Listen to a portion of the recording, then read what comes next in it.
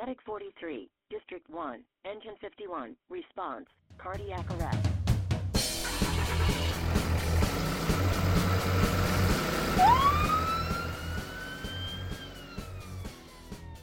Hello, everybody. Welcome again to another edition of the MCHD Paramedic Podcast. We really would love to come at you with something different these days, but we're in the COVID-19 pandemic, and we're going to keep bringing you the most up-to-date information we can. In today's episode, I've got my medical director, Dr. Rob Dixon, here joining us. Good afternoon, Casey. And we're going to talk about how to tackle the COVID airway and some of the differences, some of the changes that we've had to make over the past 2 weeks. And really, these are pretty huge, right? These are not minor changes. Yeah, our practice of medicine, guys, is different than it was 2 weeks ago, and my hope is that this will give you some great information on how to safely proceed in this new era we find ourselves in.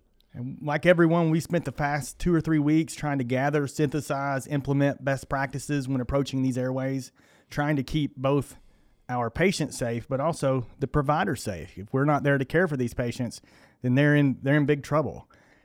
Before we get into the meat, these aren't the only ways. These aren't necessarily even the best ways, but they are the tools that we've chosen here at MCHD to implement. There's a flood of information coming out of China, South Korea, Italy, some peer-reviewed, most of it anecdotal. I've found that if you want to support really any algorithm, keep looking, and you can find someone or some specialty body who will support you. So the approach in this discussion today is a variation on what seems to be about 80% of the critical care ICU best practice out there. Got to give special thanks to one of Dr. Dixon and I's colleagues, Tim Ellender, critical care ICU EM at Indiana University. Also drawn a lot from Josh Farkas and Scott Weingard at MCRIT and POMCRIT, Safe Airway Society down under in Australia, many others. Again, this is what seems to me to be the 80% best practice. So let's start with the basics. How is the virus transmitted? What makes the airway dangerous? Right. So it's fairly simple stuff. It's droplets, right? Spit. So our first order of business is put a surgical mask on the patient, right? Reduce that risk. Even before then, before you have patient contact, if you're walking up and the patient looks stable, keep 2 meters away, 6 feet away in the respiratory patient and double check. Are there any respiratory symptoms that are concerning? Do you need to add additional PPE? This protects us from their droplets. Can these droplets aerosolize? Yes. And I guess the question to me is, how does that happen, right? So it gets more dangerous. It becomes aerosolized spit. Really, anytime it sprays. So a cough can aerosolize it from the patient. That's hence the surgical mask. Anything high flow, for example, a non-rebreather, or anything with high pressure, non-invasive positive pressure ventilation, CPAP or BiPAP. And really anything else, Casey, that's invasive. So tracheal intubation, supraglottics, deep airway suctioning, or particularly nebulized medications. And lastly, really pretty importantly, doffing PPE. Any of these can aerosolize the droplets. So today, guys, we've got 4 simple rules. And I'm going to start with rule number 1, and Casey's going to tell you about it. But in this era, less is more. So what do we mean by less is more? We've got reports from Italy, China, Seattle. These COVID-19 patients often present with what the intensivists and the pulmonologists in these locations are calling silent hypoxia. And what does that mean? That means most of the time when you see somebody with a SAT of 80, how do they look? Yeah, they look pretty good. Yeah, well, usually. I mean, not usually. Usually yeah. They look horrible. Yeah, usually they're tachypnic and they're tripoding and they're struggling to breathe. However, in these COVID patients, they can be 78, 80, 82 and speaking normally. Really minimal distress. So let's try to produce less droplets. Let's try to expose ourselves less, because if we do that, there's going to be less transmission. This is a drastic departure from our normal, especially here at MCHD. We take pride in our advanced airway management protocols. We've discussed these on prior podcasts, but from a DSI standpoint, from video laryngoscopy standpoint, from a suction standpoint, from an aggressive treatment standpoint, we really are going to have to back off now. Again, protect ourselves allow ourselves to not be infected, so we're there for the patients, and get these patients to the emergency department and to the ICU so they can be better sorted in a more controlled environment, more negative pressure situations, less risky. Hospitals are going to have more information. They're going to have more help, x-ray, lab work, respiratory therapist, less healthcare worker transmission overall. So at MCHD, we're avoiding at all costs the following airway maneuvers. Number 1, non-rebreather oxygen.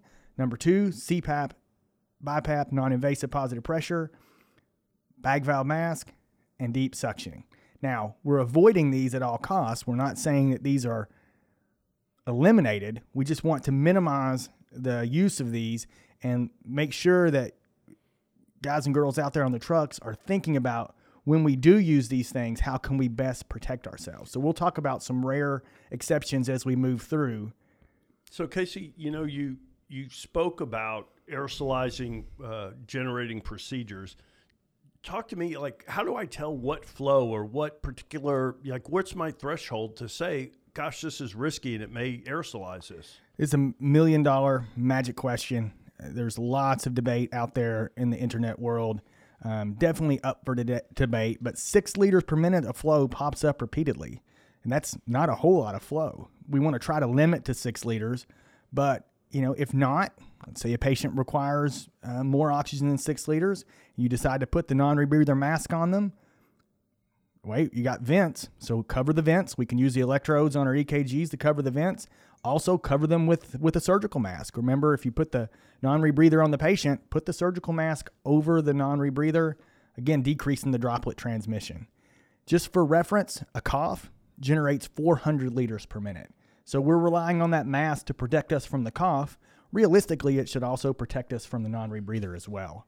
So, well, Casey, what about non-invasive? You spoke of non-invasive positive pressure ventilation. Talk to us about CPAP or BiPAP. This is a frequently used intervention in our service and many other services around the nation.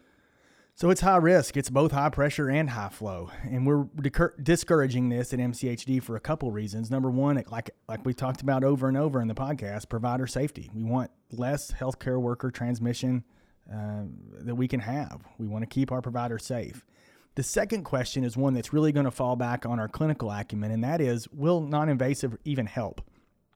The pneumonia literature shows no mortality benefit and actually a trend in some studies towards worsening outcomes when using non-invasive in these patients. So we have to remember that COVID-19 patients have a viral pneumonia. So if we have a strict, straightforward viral pneumonia patient, NIV is not going to be helpful, potentially harmful. Oftentimes in these patients, high-flow nasal cannula is preferred in the ED ICU setting from a lot of reports out of Italy and China and Hong Kong, South Korea. We don't have that on the truck, so that's really not an option for us. And then we also have some literature from Middle East respiratory syndrome, or MERS, which is another cousin of COVID. Evil twin brother. Yeah, and it actually a lot worse from a mortality standpoint. And the literature from MERS suggests that the non-invasive patients inevitably fail. So another reason why it may not be a great option. But in this COVID-19 era, we're still going to see COPD and CHF patients that we know have mortality benefit and decreased intubation, decreased ICU admission, all those things when using non-invasive positive pressure. So resource utilization is going to come up. We're going to have availability of vents. These patients may need to be placed on CPAP or BiPAP. So NIV is discouraged. It's not eliminated. A couple things to think about as you make the choice. Number one, pick the right patient. If you've got an acute pulmonary edema or an obstructive lung disease picture, that's one where CPAP or BiPAP is going to be useful. It's still going to be useful. We want to be careful, and we'll talk about how to be careful with it as we move forward. What we don't want to do is put non-invasive on random shortness of breath patients. We want to make sure we're saying this is RALS and hyperdynamic and acute. Let's put it on the acute pulmonary edema patient. A quick plug in for IV nitrates. If you bomb the patient with some IV nitrates, you may not need the non-invasive after all. Better for the patient, safer for you. Put the filter closest to the patient's mask. And we're going to talk about viral filters in a bit. Want to make sure you cover any suffocation valves if you have those on your BiPAP or CPAP mask so those aren't popping off and spraying virus everywhere. And you want the patient to be calm. We've all seen a thrashing patient with a BiPAP or CPAP mask on, and that's just a recipe for viral spread, and that's an aerosol generating patient if there is one. So what about bag valve? You mentioned bag valve, Dr. Dixon. Why are we avoiding bag valve masks? So when you really carefully look at these things, number one, if you don't have a viral filter, they vent into the back of the truck or the atmosphere that you're in, directly back into the back. That's why the viral filter, and we'll talk more about those in a minute, is so important. And also, right, it's exactly like it's non-invasive that you're working, correct? I mean, it is high flow. It's an aerosol generating procedure, so we want to really, really reduce that when at all possible. So safest way, viral filter, great seal to make sure that we keep this thing sealed. And remember that the filter is always closest to the patient. So Casey, we've talked about non-invasive and bag valve masks, but say you go through your algorithm and you put some nasocannula oxygen on them and you go up to 6 liters, but they're still hypoxic. What do I do? So if the patient's hypoxic after 6 liters, this is our preferential order at MCHD. Number 1, non-rebreather, cover the vents using your ECG electrodes, put the surgical mask on the patient, and see how they ride. And remember, we're treating patients, not numbers. So if the patient's comfortable at 82 and 5 liters of nasal cannula, I'd ride to the hospital in this situation. Right. Less is more. That is not our normal, like we said before, but that would be number 1. Number 2, if the patient's agitated at all, thrashing patients or aerosol generating, make sure we're using ketamine liberally. We have lots of experience here with that. Use it like you know how to use it. Number 3, if that did not work and the patient was still in distress, I would progress to non-invasive. Good seal, again, and the filter closest to the patient. And remember, when we talk about bag valve mask seal, 2 hands. I neglected to interrupt you there, but make sure we're getting a good 2-hand seal when we're using our bag valve mask. Make sure we get a good BiPAP or CPAP mask seal when we're using non-invasive. So number 1, non-rebreather, cover the vents, cover the patient with a surgical mask, calm the patient with ketamine. If you can't get your oxygenation, your respiratory work of breathing where you want it, move up to non-invasive, good seal, filter closer to the patient. And last but not least, if you have to, we're going to have to, in some of these folks, we're going to have to secure an airway. I would say in the era of COVID, I would prefer a supraglottic over an endotracheal tube, general less mucking around. That's a very medical term there, but the less mucking, the less aerosol generating you have, the less viral spread. If you do intubate the patient, these best practices are spelled out really similarly across associations, recommendations across the continents. Video laryngoscopy, most experienced provider, single attempt if possible, minimal if not no bagging, no suction, even things like old school stuff, consider pre-treating with fentanyl to minimize coughing. So again, non-rebreather, covering the holes, covering the patient, ketamine, non-invasive, filter closest to the patient, good seal, and then on to airway securing with an SGA or an endotracheal tube. Yeah, that's a great review. So let's move on to rule number 2, closed systems. We got to assume that any exhalation of a patient is spewing all into the atmosphere, right? Leaks from any mask or non-invasive or any airway device could equal viral spread, aerosolized viral spread. So too many equipment variations essentially to discuss, but one of the lessons learned the last 2 weeks here is you got to know your equipment, right? You got to know where your filters are. You have to know how to put this stuff together. Please refer to a couple of our podcast 360s that Casey and I did, and we did with Brad Ward to look at how we set up our kit here. But know your kit, guys, and know how it's set up. The next point would be don't randomly suction patients, right? Like when Dr. Patrick says minimize suction, he doesn't mean to not have it ready and available when you need it. But we want to limit any unnecessary entry into the patient's airway, because why? Anytime that we do that, we can allow for virus to escape. Obviously, it's required sometimes, but you got to be judicious. And in any aerosol generating procedure, N95 mask is preferred, right? So wear your PPE, wear a gown, glasses, gloves or double gloves, which is actually being recommended quite a bit now, and your N95 respirator. So Casey, let's talk about these respirators, N95 and proper, it's called a respirator or a filter.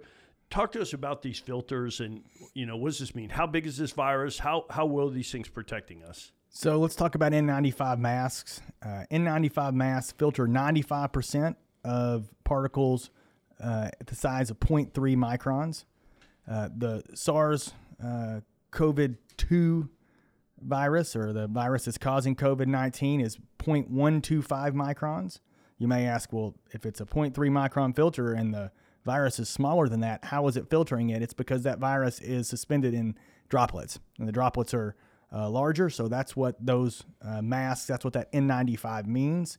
HEPA filter is what you're going to need at your connection closest to the patient, and that filters 100% at 0.01 or 1/100th of a micron. So many brands, many varieties. Check with your materials department. Respiratory therapists are excellent resources in this. They know these filters and the connections and the tubing way better than the physicians do most of the time. They can be a really excellent resource.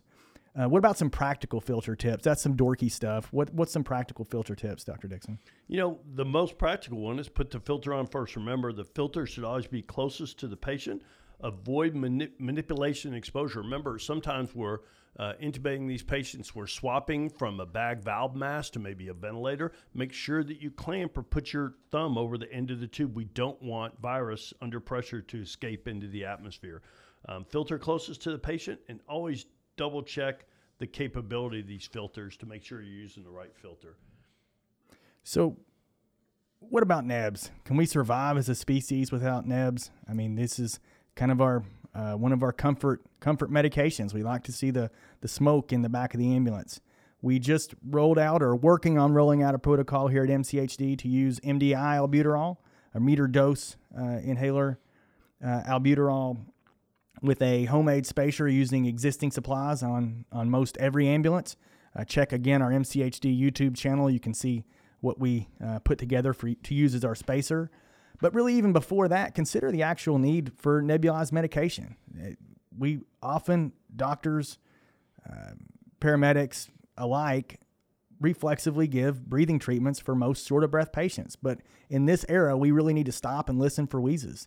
Albuterol is not going to make a drastic impact on viral pneumonia patients.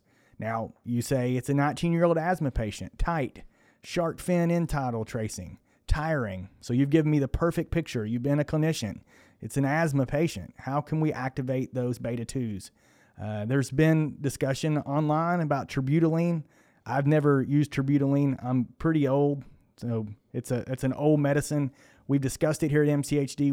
We feel like with an unfamiliar med, your increased med error risk is not worth the benefit that we would get. And, we have a tried and true beta agonist on the truck that we are familiar with, and that's epinephrine. 0.3 milligrams IM in your asthmatics. Use that early. Again, not indicated for COPD, just to be clear, but for our asthma patients, move to that epi quickly, especially more quickly than you would have in the past. And really, this is an example of multiple differing views. Some in the UK feel nebs are safe. Most in the United States, Australia, Canada seem to disagree. We are going to make the hard and fast statement here at MCHD that we're not going to use nebulized albuterol if at all possible. I'm going to not use it in my clinical practice. Dr. Dixon, do you agree? Totally agree, Casey. And what I hate to see is other people use it in theirs, because I have to deliver a patient to someone and then they start a neb and potentially putting me at risk. So the pushback, Casey, would be, where's the literature? Is there literature to support that these are equal treatments? Are we cheating the patient? I know that albuterol is not really in my practice. It's not been this life-saving medication. Where's the literature? Is there literature out there to support the equivalency of the MDI and spacer versus the nebulized? This is actually some old stuff that was around when I was in residency, 15 years ago. There's several studies. One of the bigger ones in chest in 2002. We'll link link the reference in the show notes, but they looked at 1,400 patients in the emergency department prospectively. So pretty solid study design. They compared albuterol by MDI versus albuterol nebulized in acute asthma attacks. And the patients who received albuterol via MDI had a shorter ED stay, had improved O2 sats, improved peak flows, and less return visits to the ED or less bounce back as compared to nebulized albuterol. So we all love the magic smoke, but maybe it's not really as magic as we think. And so again, if you want to check out a remedy for having a spacer on the back of the truck, because we looked at spacers, pretty expensive, cost prohibitive for us. We used some of the supplies we have in the truck that really made a nice makeshift spacer. Check it out at our MCHD YouTube channel. If you're in a service out there where you don't have access to MDIs, they're expensive, they're being bought out, allow your medics to administer the patient's own medication. If the patient is a COPD or an asthma patient, yeah, they're going to have it. How many patients have you run on with chronic lung disease that don't have their own albuterol puffer? So the simplest thing is utilize there. And the other thing we're hearing from our colleagues in hospital, bring those to the hospital with the patient, because they're likely going to get that medication, their own medication. Remember, we're in a different era than we were a couple of weeks ago, and this stuff is getting very, very difficult to buy. I can't emphasize enough, early epi in the truly sick asthma patient is life-saving. 0.3 milligrams IM of 1 to 1,000. Be careful of this you got to make the right diagnosis. This can be a bit of a dangerous medication in an older COPD patient with vascular disease. So just be careful of that. So we've hit two rules. We've talked about less is more. We've talked about closed systems, and we're going to close with rule 3 and 4 here on wrap up. Rule 3, hold CPR when you're in the airway. Tell us what we mean, Dr. Dixon. So, it's simple stuff. Don't splash the airway manager with the virus, right? The airway manager is sitting over at the head of the bed with the patient, and we're putting positive pressure into the chest. That is going to transmit to an open airway and out in the environment. Put a surgical mask on the patient during CPR. We're doing that. We implemented that at MCHD last week. On every code, our FROs are putting a surgical mask over. Wear full PPE, so gloves, gown, eye protection, N95 during CPR. Remember, this can be aerosol generating. Just the CPR itself, it's debatable, but I would err on the side of caution. The question that we're kicking around now is, should we be performing routine CPR in patients, and certainly in suspected COVID-19 patients? There is no clear answer. There are ethical considerations that I'm sure we will all encounter and have to answer in our own services shortly. And that leads us perfectly into Rule 4, and that is your safety as the paramedic and the provider is key. We've got to think about community good. This is a disaster situation. This is an ethical change. This is difficult for us all to stomach. But we've got to stop. We've got to take our time with our PPE. And this is in those situations where we normally do what? We normally run in head first. And we have to keep ourselves safe. We have to keep ourselves healthy. Otherwise, there's no one else there. If we're all sick and we're all quarantined, there's no one to take care of the patients. So that's a good spot for us to wrap up. Let's hit the high points again one more time. First off, less is more. We've changed, not 180 degrees, but this is a 170 degree switch for us here. The less you can be in the airway, the better. The less aerosol generation you have, the less risk of healthcare worker transmission there is. Remember, if you have MDIs, use MDIs over nebs. We know that they're equivalent, if not better, from tons of good research. What's our order? Nasal cannula to start. Non-rebreather, cover the vents. Cover the patient with a surgical mask. Make sure the patient's calm. Move to non-invasive with a filter wear closest to the patient. If patient's still in distress and we're in that situation where we need to control the airway, best operator, best view, I would prefer supraglottic over an endotracheal tube just for ease of insertion and less time in the airway. And again, remember, we're going to tolerate some of that silent hypoxia. So if you see that patient that's 82% and they're not in extremis, this is a situation where riding to the hospital may be the best treatment for the patient and the safest treatment for you. Dr. Dixon, anything you want to add? Yeah, I mean, I think those are great points. The other things I would reiterate is, remember your closed circuit. Use those filters, use those PEEP valves. Treat CPR for now as an aerosol generating procedure. Remember, make sure you cover the patient's face with a surgical mask. And just remember, guys, your safety is key out there. As Dr. Patrick said a couple times, we're in a different era than we were a couple of weeks ago. And we're going to need to make some changes to our practice in order to stay safe so we can look after our patients and our services out here. As always, thanks for listening to the podcast. Hopefully we can come back soon with a non-COVID episode. But for now, it's where we're at as a service, where we're at as emergency providers, where we're at as a country. So stay safe, all you listeners. Leave us a like, leave us a review where you listen to podcasts. Check out the MCHD YouTube page for some videos directly related to this podcast. And as always, we'll talk to you again soon. Thanks. This podcast was brought to you by the Montgomery County Hospital District, Texas. Production and editing by Andrew Adams. Questions or comments, which are always welcome, can be sent to podcast@mchd-tx.org. Make sure to subscribe above to keep updated to all our future casts. Music, copyright, Kevin MacLeod, Incompetech.com, licensed under Creative Commons by Attribution 3.0.